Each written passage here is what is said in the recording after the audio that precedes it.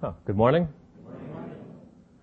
Please turn with me in your Bibles to Genesis chapter 12.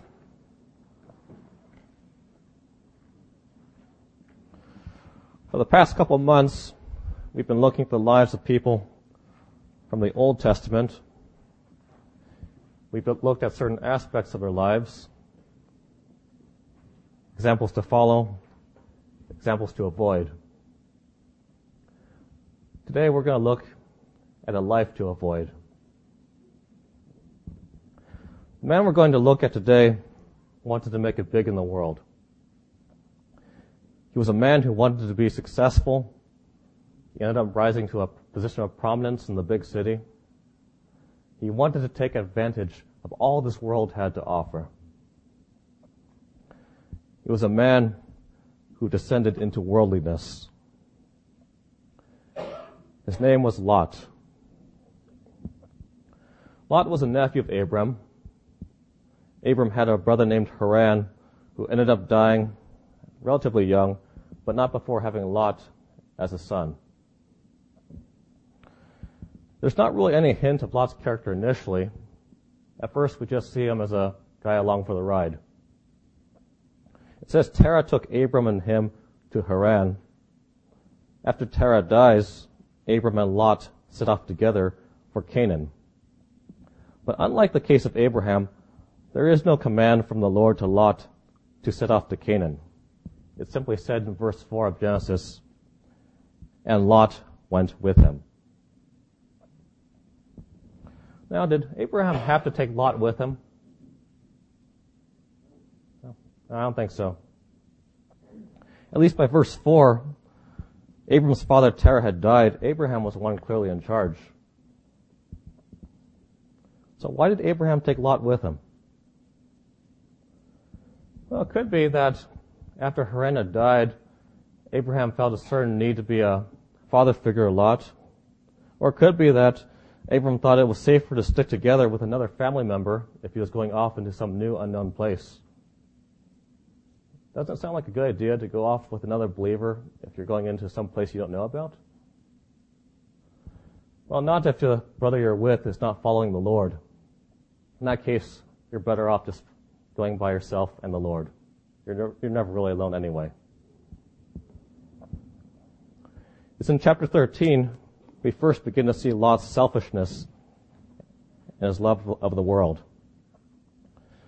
Beginning in verse 5, Lot also, who went with Abram, had flocks and herds and tents. Now the land was not able to support them, that they might dwell together, for their possessions were so great that they could not dwell together. And there was strife between the herdsmen of Abram's livestock and the herdsmen of Lot's livestock. The Canaanites and the Perizzites then dwelt in the land. So Abram said to Lot, "Please let there be no strife between you and me, and between my herdsmen and your herdsmen, for we are brethren. Is not the whole land before you? Please separate from me. If you take the left, then I will go to the right. Or if you go to the right, then I will go to the left." And Lot lifted his eyes and saw all the plain of Jordan, that it was well watered everywhere, before the Lord destroyed Sodom and Gomorrah, like the garden of the Lord, like the land of Egypt as you go toward Zoar. Then Lot chose for himself all the plain of Jordan, and Lot journeyed east, and they separated from each other. Now really, it should have been Lot taking the lower place. He was, after all, he was a younger man. He was Abraham's nephew. Abraham was the one in charge. But looking out for himself, looking out for number one, was more important to him than showing proper respect to his uncle. So he took the best for himself and left the leftovers for Abraham. Going on, in verses 12 to 13, we see, Abram dwelt in the land of Canaan, and Lot dwelt in the cities of the plain, and pitched his tent even as far as Sodom. But the men of Sodom were exceedingly wicked and sinful against the Lord. Well, we see Lot, he begins his approach to Sodom. He's pitching his tent in the best pastures for his flocks and herds. But why did he go near Sodom if he knew it was such a bad place? He loved the world. We don't know when Lot got married, but maybe he justified in his mind that he was doing the best thing for his family. He thought perhaps moving to the big city, he could provide the very finest things for his wife. He could provide his family with the very best things, the tastiest foods, get a nice big house. His kids would get an education in a good school. And as believers, we might try to rationalize this thing in our own mind, this move. We could even try to justify a move to such a place by thinking, well, if I take that high-paying job in that city, maybe the Lord could even use me as a witness there. Problem is, if it's not the Lord's will for you to go there, He's not going to use you there. And believers are still tempted by this all the time. Now, most of us here at some point, we've been looking for a job. Now, let's say you get a really good job offer. You get an offer for a salary in the triple digits. There are huge retirement benefits. You get a whole month of vacation to start with. There's full health care coverage for all your family. Only problem is, it's no place like Sodom. Now, perhaps Lot thought he would only stay there for a little while. Go to the outskirts of the city, acquire some wealth there for a year, and then leave. Get in, get rich, get out. But in chapter 14, we see Lot makes a transition from dwelling just outside Sodom to being an actual inhabitant of the city. Verse 12 of chapter 14, just part of it says, it refers to Lot as being Abram's brother's son who dwelt in Sodom. And then the next time we see Lot in chapter 19, he's sitting in the gate of Sodom. Chapter 19, verse 1. Now the two angels came to Sodom in the evening, and Lot was sitting in the gate of Sodom. When Lot saw them, he arose to meet them, and he bowed himself with his face toward the ground. When a person is sitting in the gate, that person has a position of prominence in the city. That person is a judge of the city. Now, from the world's perspective, Lot was doing good. He was probably collecting a high salary in his position. He had started off as a wandering herdsman. He had at least a short time as an inept soldier. And now here he was a judge in a big city. That sounds decent. Compared to Abraham, he was looking pretty good. Abraham just looked like a guy wandering in the wilderness in comparison. I can tell you, though, deep down inside, Lot was not a happy man. We'll look at it later, but it says in 2 Peter that he tormented his soul day to day by seeing and hearing their lawless deeds. It pained him to live in Sodom.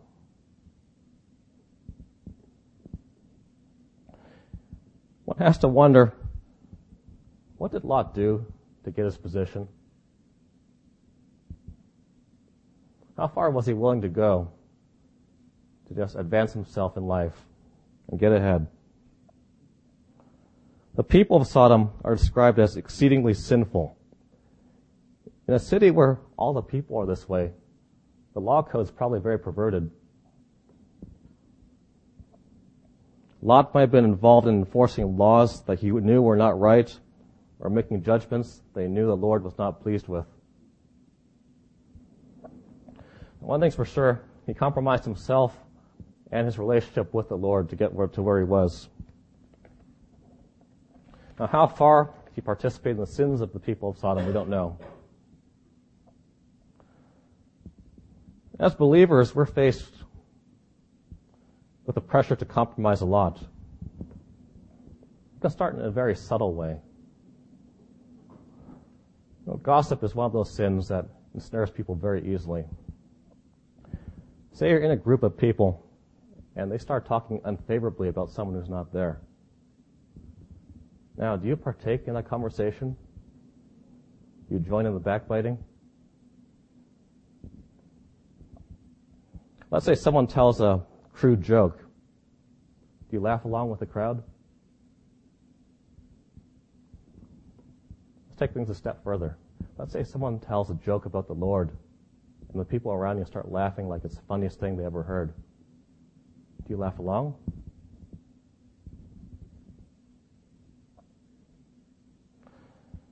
Let's say someone takes the Lord's name in vain in front of you.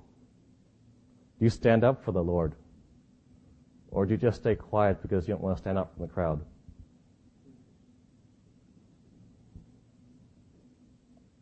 The world tries to conform the believer to its mold.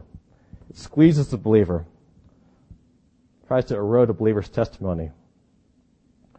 Every believer is swimming against the current.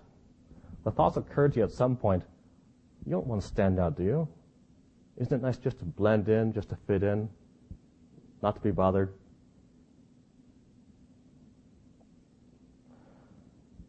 But the fact is, a believer should stand out.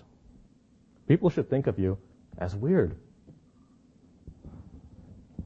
Let's turn to, just for a moment, to 1 Peter chapter 4, verse 3.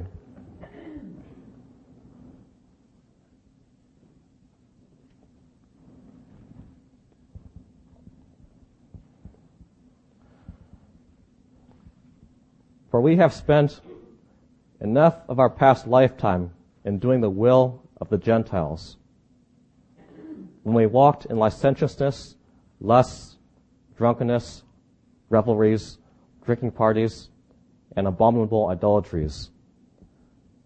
In regard to these, they think it strange that you do not run with them in the same flood of dissipation, speaking evil of you.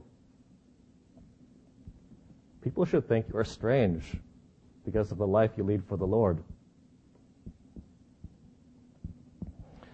It's sad, but just looking at Lot from the Old Testament, you would not have known he was a believer. He was unrecognizable as a believer. The only way we know he was saved is from what's said about him later in the New Testament. Let's just take a turn to one book to the right, to 2 Peter, chapter 2, verses 6 to 8.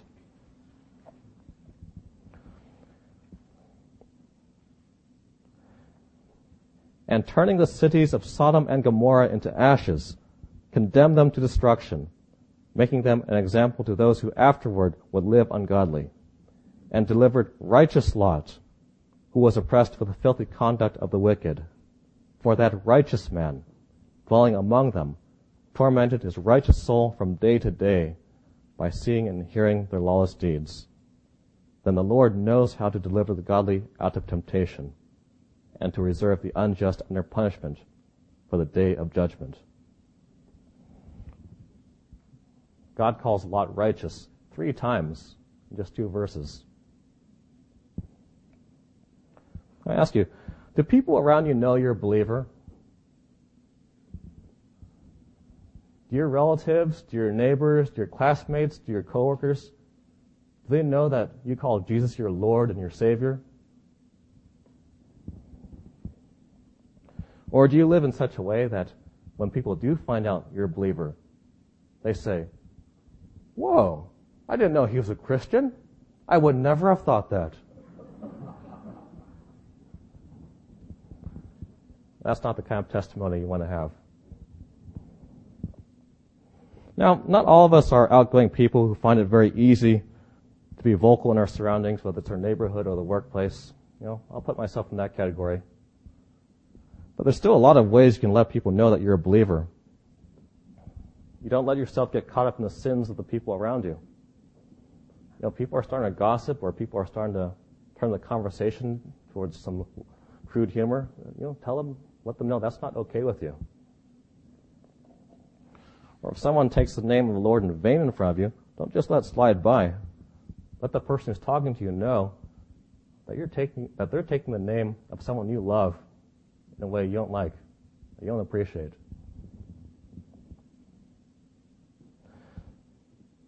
Anyway, turn back to Genesis. Back to chapter 19.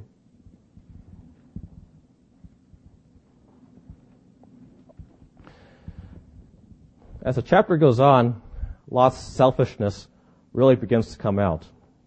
Continuing in verse 2, and he said, "Hear now, my lords, please turn into your servant's house and spend the night and wash your feet. Then you may rise early and go on your way." And they said, "No, but we will spend the night in the open square." But he insisted strongly. So they turned into him and entered his house. Then he made them a feast and baked unleavened bread, and they ate. Now, at first glance, Lot might appear to be hospitable. But the real reason for him taking the two angels in is because he knows the neighborhood. He knows what the men of Sodom would do to two people that are staying in the open square. Maybe he had even seen it happen before. Verse 4, now before they lay down, the men of the city, the men of Sodom, both old and young, all the people from every quarter surrounded the house, and they called to Lot and said to him, "Where are the men who came to you tonight? Bring them out to us, that we may know them carnally." So Lot went out to them through the doorway, shut the door behind him, and said, "Please, my brethren, do not do so wickedly. See now, I have two daughters who have not known a man. Please let me bring them out to you, and you may do to them as you wish. Only do nothing to these men, since this is the reason they have come under the shadow of my roof." Lot shuts the door behind him. Now, there's a lot of awful stuff happens behind closed doors. In this case, Lot did not want anyone inside the house hearing what he was proposing. He had already been entertaining his guests, and probably, as he was hoping, gaining their esteem. Now, he wasn't doing this because he really cared for them. He cared about his impression before them. He had presented himself to the two angels as a hospitable judge and host, and now he was going to go to whatever lengths necessary to keep that image up. And so he uses his two daughters as bargaining chips to the men of Sodom. It's noticeable, too, even though he was a judge in the city, the people of Sodom, they don't respect Lot. He denounces their wickedness, but they totally ignore him. But really, who is he to be calling them wicked when he had invested himself in the wicked city for years and years? Verse 9 we see, and they said, "Stand back." Then they said, "This one came in to sojourn, and he keeps acting as a judge. Now we will deal worse with you than with them." So they pressed hard against the man Lot and came near to break down the door. And after the two angels pronounced judgment on the city of Sodom, and Lot tries to warn his family, even Lot's own sons-in-law don't respect him.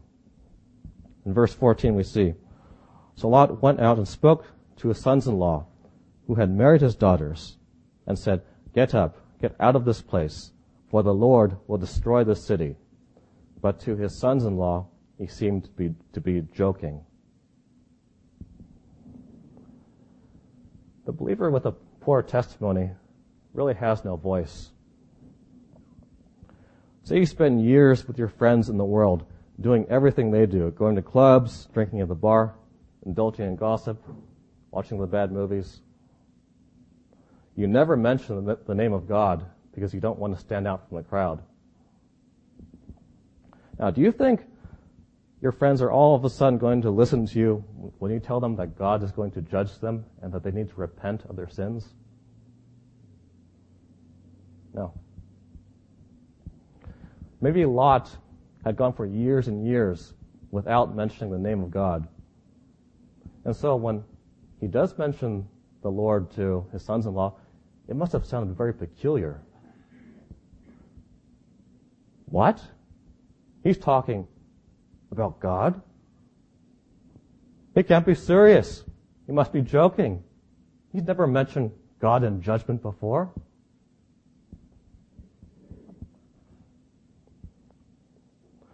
poor testimony will completely negate anything you try to say for the Lord. In fact, all you end up doing is dragging the Lord's name in the dirt by associating Him with your life. Verse 15. When the morning dawned, the angels urged Lot to hurry, saying, "Arise, take your wife and your 2 daughters who are here, lest you be consumed in the punishment of the city." But Lot lingered. Here the Lord was giving him direct command through 2 angels, and he just sits there. He's like that man who's in the house on fire. The place is going up in smoke, and he just wants to stick around because all the nice stuff he's piled up in his house. The world really had a hold of him.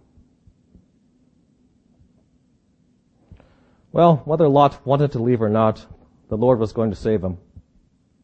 If the Lord had not taken action at this point through the 2 angels, Lot would have died with the rest of the people in Sodom. The angels literally have to force him out of his own house. In verse 16, "And while he lingered, the men took hold of his hand, his wife's hand, and the hand of his 2 daughters, the Lord being merciful to him. And they brought him out and set him outside the city. So it came to pass, when they had brought them outside, that he said, 'Escape for your life. Do not look behind you, nor stay anywhere in the plain. Escape to the mountains, lest you be destroyed.'" As here we learn something about the Lord. The Lord is so merciful with Lot. He's so faithful to this man who was so unfaithful to him.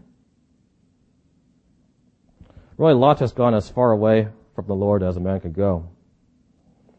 But no matter how far you might wander from the Lord, if you're a true believer, you will never lose your salvation, despite how far you might fall into sin. Left to us, we might say, why is the Lord bothering to save this guy? I think anyone else besides the Lord would have given up on Lot by this point. It's quite amazing. Lot succeeds in doing absolutely nothing good in this whole chapter. He's unable to stand up to the men of Sodom who are surrounding his home. He's unable to convince his sons-in-law to leave the city. He's unable to lead his own family out of the city. The one thing he does succeed in doing, though, is getting in the Lord's way when the Lord is judging the cities of the plain. Verse 18. Then Lot said to them, "Please, no, my lords. Indeed, now your servant has found favor in your sight, and you have increased your mercy, which you have shown me, by saving my life. But I cannot escape to the mountains, lest some evil overtake me, and I die. See now, this city is near enough to flee to, and it is a little one. Please, let me escape there. Is it not a little one? And my soul shall live."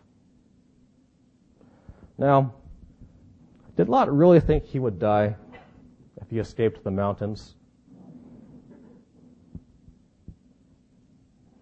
The Lord had just delivered him out of Sodom through 2 angels. The Lord wasn't going to let him die in the mountains, especially if that's where he told him to flee to. The Lord had been showing every step of the way that he cared for Lot and wanted to save his life. No, it wasn't that Lot really thought he would die in the mountains. But he loved the world so much that he wanted to hang on to that little shred of it he could. I mean, Zoar was such a little city. It couldn't be that sinful, could it? Incidentally, the little city of Zoar probably was steeped in sin also. You don't have to turn back there, but looking back to chapter 14 of Genesis, we see the city of Zoar was allied with the cities of Sodom and Gomorrah in that war mentioned there. And in verse 7 of Jude, we see, "As Sodom and Gomorrah and the cities around them, in a similar manner to these, having given themselves over to sexual immorality and gone after strange flesh are set forth as an example, suffering the vengeance of eternal fire. But once again, the Lord is so merciful with Lot. Going on to verse 21, and he said to him, "See, I have favored you concerning this thing also, in that I will not overthrow the city for which you have spoken. Hurry, escape there, for I cannot do anything until you arrive there." Therefore, the name of the city was called Zoar. The sun had risen upon the earth when Lot entered Zoar. Then the Lord rained brimstone and fire on Sodom and Gomorrah from the Lord out of the heavens. So he overthrew those cities, all the plain, all the inhabitants of the cities, and what grew on the ground. But his wife looked back behind him, and she became a pillar of salt. Now, it's in this last part of chapter 19, we get a sad glimpse into the family life of Lot. We don't know much about Lot's wife, but it does seem like he married someone with similar interests. She loved the world. In fact, she loved the world so much, she was basically saying God was wrong in judging Sodom by turning back. She never actually left Sodom. She might have left Sodom physically, but her heart had still been in the city.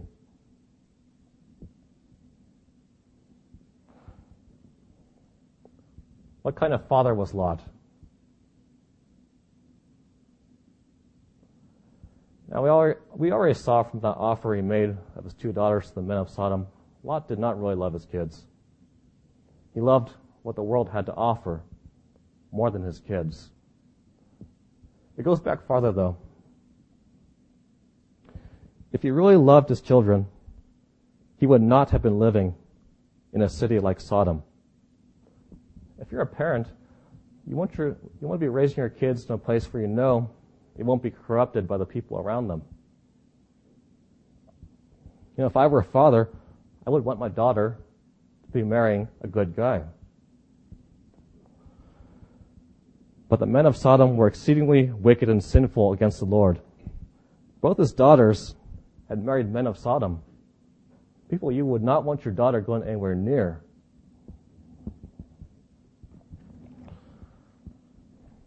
And as for the character of Lot's daughters themselves, we see in the sins they commit with their father later in the cave that the exceeding wickedness and sinfulness of Sodom had corrupted them too. And as for the children of Lot, Moab and Ammon, we know nothing good comes out of them either. The Moabites and the Ammonites cause all kinds of trouble for Israel later on. They're continually Israel's enemies. And it's at this point that Lot disappears. We don't know anything about the later events of his life. Nothing's mentioned about him again. You look later at Abraham and his descendants. You look at a lot of other people through the Old Testament who led lives pleasing or displeasing to the Lord. And the Lord reveals what happened to them, when they died, where they were buried. But Lot just fades into obscurity. And look at how he began and ended. He went through life looking to advance himself and make it big. You can see he started off with a lot of possessions. He had flocks and herdsmen under him. He advanced to the point of being the judge in the big city. But in the last passage, we see him reduced to being a nobody. He's lost his possessions, he's lost his position, he's lost his wife. He's living in a cave. I'll tell you, I visited a cave house in Mexico last year, and it's a miserable existence. He escaped with Sodom with nothing but his 2 daughters. We don't know when it was, but I think at the end of his life, just before he was going to meet the Lord, he must have looked back on his life with regret. look at and just regret how he had wasted his life.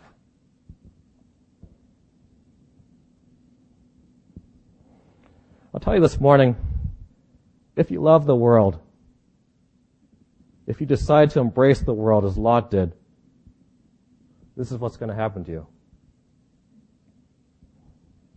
You're going to end up losing everything, and nothing good will come out of your life. The things of the world are going to disappoint. Every day we're bombarded with things of the world. Every day we're presented with a choice.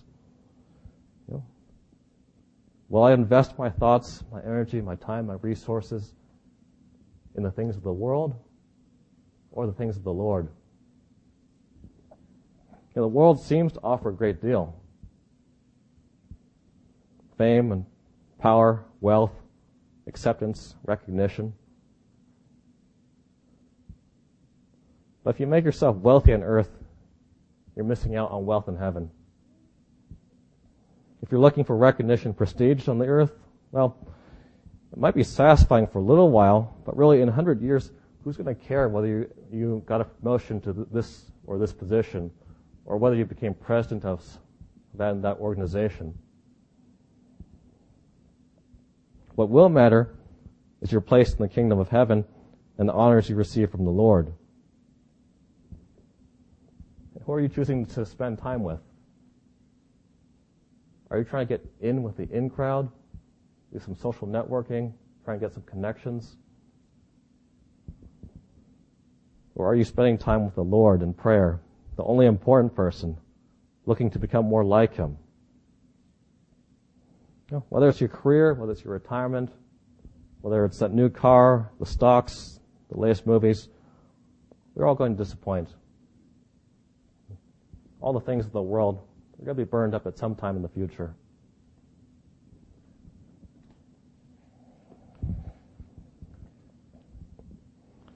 Let's turn to 1 John for a moment, chapter 2.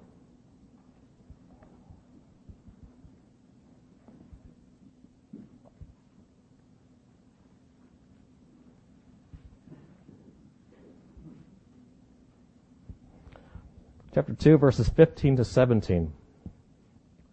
Do not love the world or the things in the world. If anyone loves the world, the love of the Father is not in him.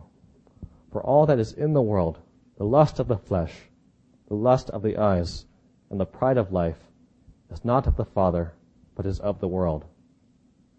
And the world is passing away, and the lust of it. But he who does the will of God abides forever. Well, we've already talked a lot about how the world exerts its pressure on believers to try to conform them to its own mold. Now, I'd be remiss not telling you about the solution to the problem. So how does a believer keep in shape? How do you fight against the constant pressure the world exerts on you? It's by staying close to the Lord and spending time with Him. True contentment and satisfaction comes from having a relationship with the Lord Jesus. If your attention is taken up with Him, the things of the world are not going to matter. If you take a good long look at the Lord and spend some quality time with Him, all that the world has to offer is going to appear insignificant. In fact, it's going to appear repulsive. You're not going to want the things of the world at all. There's no need to go after riches in the world. If you're a believer, you're already unbelievably wealthy. You've got, as stated in Ephesians, the unsearchable riches of Christ. And you have Christ in you, in whom are hidden all the treasures of wisdom and knowledge. Now, if you spend time with the Lord, you'll become more like Him. Oftentimes, we see people who are good friends. We see certain character traits rub off on each other. They become more like each other as time goes on. Proverbs 27:17 is a good one. As iron sharpens iron, so a man sharpens the countenance of his friend. And it's like that between a believer and the Lord. If you're a believer spending time with the Lord, you'll become more like the Lord Jesus in character. You want to get chiseled by him. And then you'll retain that character that the Lord wants you to have and not be conformed to the world. Let's pray. Lord, we thank you for your word, and Lord, we ask that you would we would be reminded of your presence, and we would be reminded, Lord, of what's truly important in life, and that's knowing you. Pray that we would take this with us as we go out back in the world, and Lord, that we will not be conformed to the world around us. Praise in Jesus' name.